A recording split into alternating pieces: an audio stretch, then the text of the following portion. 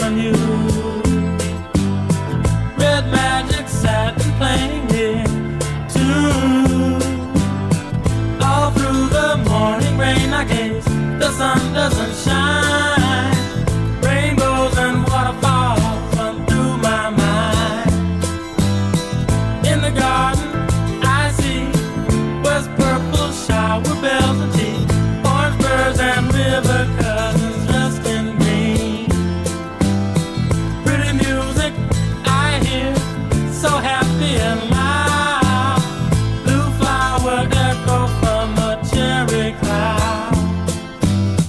Feel sunshine sparkle pink and blue. Playground will laugh if you try to ask, is it cool? If you will ride and don't see me, I'm going to be with my baby. I am free, flying in her arms over the sea. Greetings, everyone, and welcome to a special episode 14.5 of Wrapped in Podcast. This is Ken Walczak, and I am recording from home in San Francisco, California, after 2 weeks of travels abroad in Europe. And I am here today to discuss two scenes from Twin Peaks: The Return, episode 14, the Monica Bellucci dream sequence, and the scene after, that is to say immediately after, Andy visits the White Lodge in Jack Rabbit's palace. And I'm focusing on those two scenes in particular because I think they have interesting resonances with Arthurian legend, but also with comic books, particularly the X-Men in the Marvel Universe, and with the world of beverages, which are all, of course, beats that I cover on the main program Wrapped in Podcast. So I didn't want to let a week go by before discussing some of those issues. And obviously there was plenty to discuss in the main program of episode 14. So I'm contributing this supplement as kind of a hybrid of Ken's Beverage Corner and Ken's X-Men Corner, and I hope you will all enjoy it. Digging right in, I'm not the only person to have pegged the location of the cafe in which the Monica Bellucci dream sequence takes place, but I think I may have been among the first, as I got up in the middle of the night in Barcelona to excitedly proclaim to the others who record the podcast, and specifically to JR and Kyle and Jeff, that I think I had been on the street where the cafe sits. That is to say, the cafe where Gordon Cole has his Monica Bellucci interaction and his interactions with Agent Cooper and Philip Jeffries. That cafe is on Rue du Montparnasse, in the Montparnasse area of the 14e, that is the 14th arrondissement in Paris. And I realized that I recognized it by means of sort of a Lynchian kind of a dream of my own. I saw the sequence and I was immediately brought to mind of this conversation that I had with a waiter in a garden of a cafe where my French was particularly on point that day, and we were having a wide-ranging conversation involving different current events topics that had only sort of stalled out when I failed to come up with the French phrase for carbon offsets. And I just remember that particular bit of trivia, of specialized language tripping me up. And so I had that image in my head, and I realized, of course, that garden cafe was in Montparnasse because the hotel where my wife and I spent that part of our honeymoon was near the Tour Montparnasse, the Montparnasse Tower. And I assume, of course, that the French have put up a commemorative plaque celebrating our honeymoon appropriately, but I haven't been back to confirm. In any event, I remembered that there was an area of Montparnasse that looked like that street. And sure enough, when I looked up the Hôtel Renoir, which sign is visible on the right side of the street as the camera is looking up from the cafe where Gordon Cole sits, there is an Hôtel Renoir in Montparnasse and on the Rue de Montparnasse. And in between that hotel and the metro station for Boulevard Edgar Quinet, there's like 5 different crêperies. And you can see signs for different crêperies on the same side of the street in the shot that Lynch uses for the dream sequence. I'll post a linked on the Facebook page to the actual Google Street View of this area of the Rue du Montparnasse. But the point is the creperie where this conversation takes place, the cafe where the conversation takes place is a creperie, and that creperie is 100% definitely one called Creperie Plougastel, which I think Kyle will appreciate was founded in 1972, the year that Richard Nixon was reelected. And I found this creperie completely fascinating from the perspective of what we've discussed over the course of this season of Twin Peaks. It's, for example, open from noon till midnight every day, and you can learn this on a website that is festooned with wood grain as though it exists in some portion of Twin Peaks itself, and where the only other color really visible is red, which I will leave to Kyle and I suppose Ice-T to interpret. But Plougastel is very, very into its proprietor's native Brittany or Bretagne. The name itself, Plougastel, comes from this compound in very, very far western Bretagne. So like the outstretched tip of the finger of northwest France. And there is this compound there. It's a religious sort of monastic commune, which is known for its extremely high quality strawberries. And the creperie is named after these after that commune, and its logo has berries in it on the sign. You can see those in the shot from the Bellucci dream sequence as well. These berries also appear in the coat of arms for the commune itself. It's actually quite cool. You can see that on the Wikipedia page for the Plougastel commune. But I suspect that the reason why the creperie is named for the strawberry-producing commune is because the French have long nurtured a particular affection for high-quality, organic, locally produced ingredients. This isn't something that became trendy in France like eating local, seasonal, organic became here in San Francisco. It's something that has been a way of life for the French for a very long time. If you want to drink very good apple brandy, for example, you get your apple brandy from the Calvados region of Normandy. If you want to eat particularly good cheese, you get your cheese from particular caves, or particularly good blue cheese, for example, you would get it from the beautiful caves of Roquefort, right? The notion is that there are certain people who have a local tradition of producing certain products extremely well. And I suspect it's the same thing with these strawberries from Plougastel. And I was just kind of blown away learning about these strawberries and about this commune with the parallels between extremely high quality local production of strawberries for strawberry crepes and extremely high quality production of local organic cherries for cherry pie at Norma's Double R in Twin Peaks. It seems to me that Lynch is very specifically converting his American metaphor for all that is good and wholesome into the French context by choosing this cafe. I should point out, of course, that the website for Plougastel also touts that they're 5 minutes from a cinema, which probably also appeals to Lynch, although if I'm thinking of the right cinema, it's a particularly mediocre sort of a multiplex, but never mind. Moving on to my favorite scene from the episode, and I think probably just about everyone's, Andy's time in the White Lodge, I'm interested in discussing the immediate aftermath of the White Lodge sequence when Sheriff Truman asks Hawk, what happened to us back there? He doesn't ask what happened to Andy, he asks what happened to us, as though all of them went through some sort of an experience together, or rather separately, while Andy was having his conversation with the fireman, the Mysterian, the artist formerly known as question mark, whatever we're calling him these days. So it's as though this makeshift sort of Bookhouse Boys or Treehouse Boys assemblage of justice fighters from the sheriff's department all went through an experience as a team or broke off from each other to have some sort of a mystic experience. And I mention all of that because it reminds me of the concept of the Siege Perilous from the X-Men comics in the Marvel Universe. As we move forward into the last 4 hours of the series, I'm very keen to see what, if anything, we learn about the experiences Sheriff Truman, Hawk, and Bobby had, in addition to the experiences that Andy had, because the Siege Perilous in the X-Men universe is a very interesting concept that's been used to alter the futures of numerous characters over the years, and has properties that I think resonate really nicely with this narrative in the show Twin Peaks. The Siege Perilous specifically is a kind of a magical gem. It appears for the first time around Uncanny X-Men 227 after the X-Men have sacrificed themselves to save the world in Dallas. They die. The X-Men are wiped off the Earth, but they're resurrected, as commonly occurs in your Marvel and your DC comics, by a goddess named Roma. She's essentially an ancient being with ties to the wizard Merlin. You know, that Merlin, the Merlin that you know from Arthurian legend. And so Roma brings the X-Men back to life. She gives them this gem that can turn into a portal. She says, this is the Siege Perilous. And she explains that the X-Men should call on this gem if they get essentially fed up with leading superhero lives.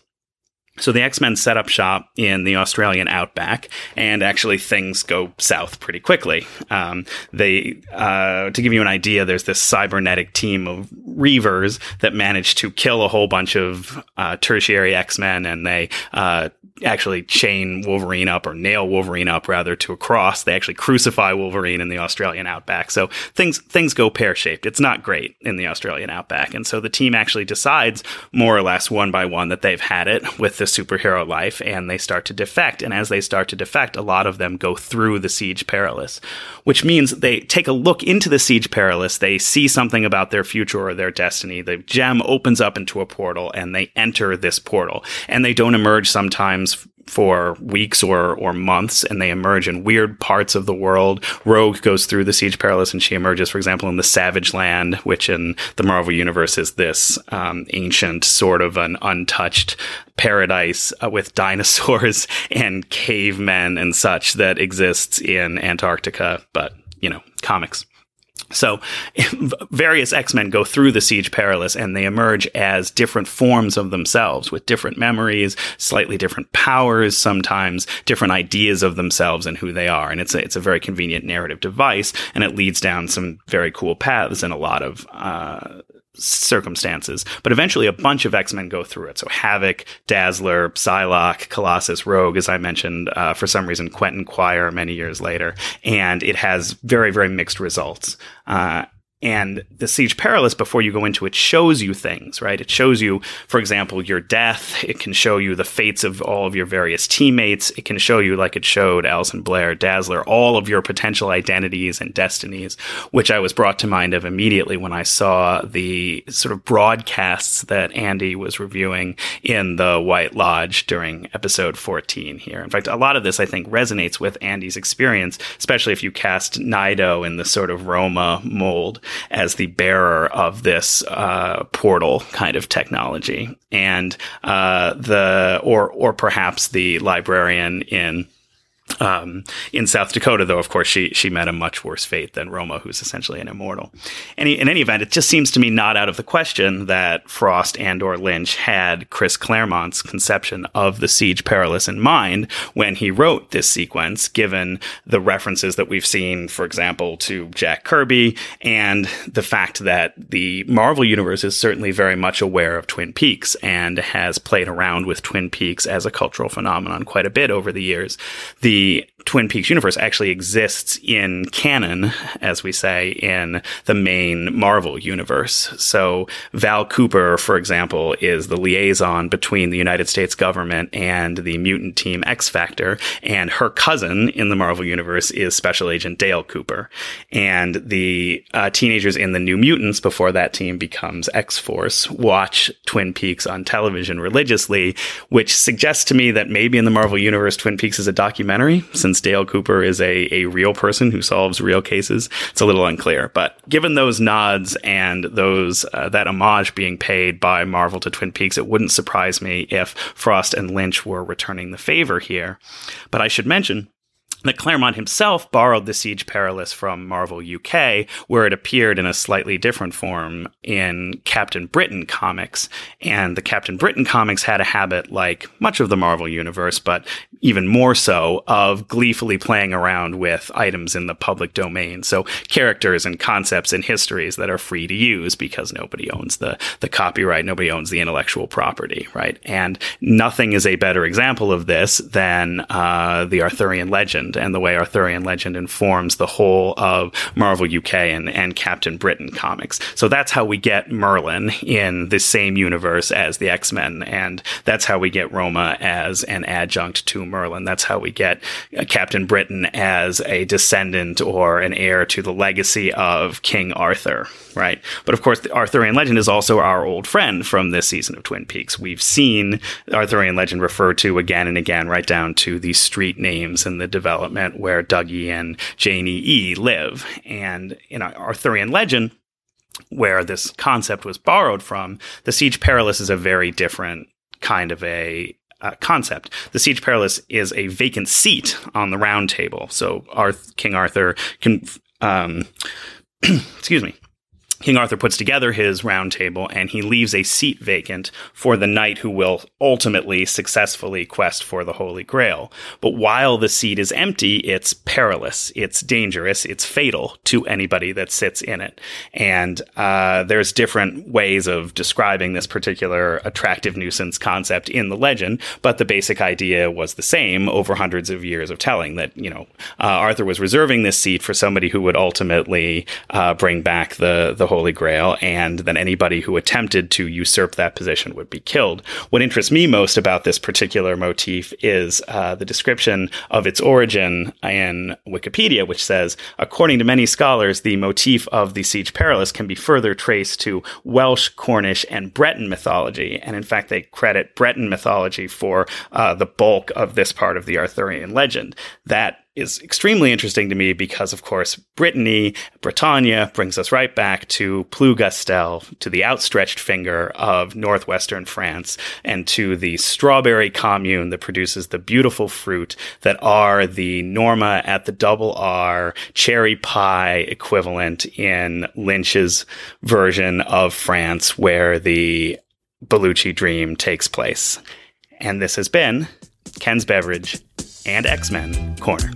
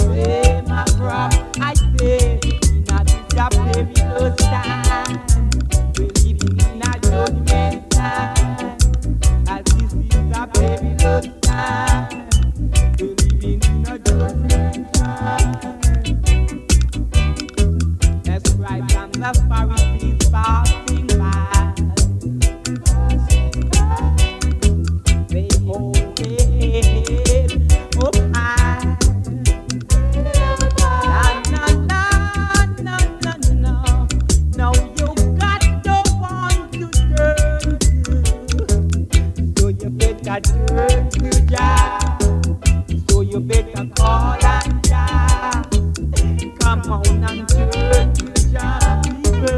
Say you better call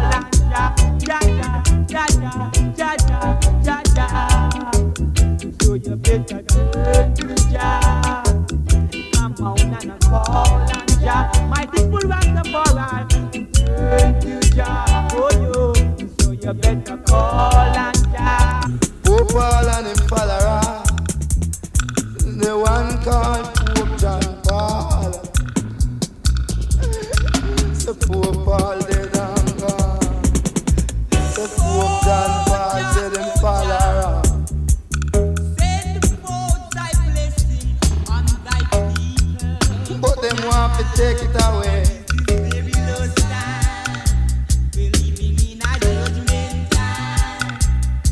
God is a perilous time, the judgment time, the violence time. No bother commit no crime. It's a perilous time. Come and say poor Paul dead and gone.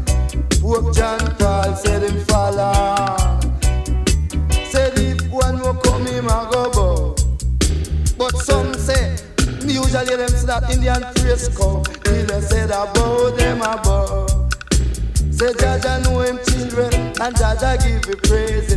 Jaja know him children, Jaja die praise. Oh Paul dead and gone. Oh John Paul said him fall around. One word and them gone down. Oh Father, let thy enemy drift away like the smoke that driven away from my nostrils night and day. Let there be like the wax that melts the presence of a fire. Poor Paul and him fall around. Me say that poor Paul gone, poor Paul gone, poor Paul gone. He gone down, your children gone down. Your children gone down. You and your little foolish promises, promise the people all kind of things. Say you can't do this and do that. Judgment time. If the head of the churches and the preacher them would tell people the truth, people would realize themselves. But to them one them they come at church, come pray to them and give them offering. But judge and knows a sin, cause we don't buy your prayer.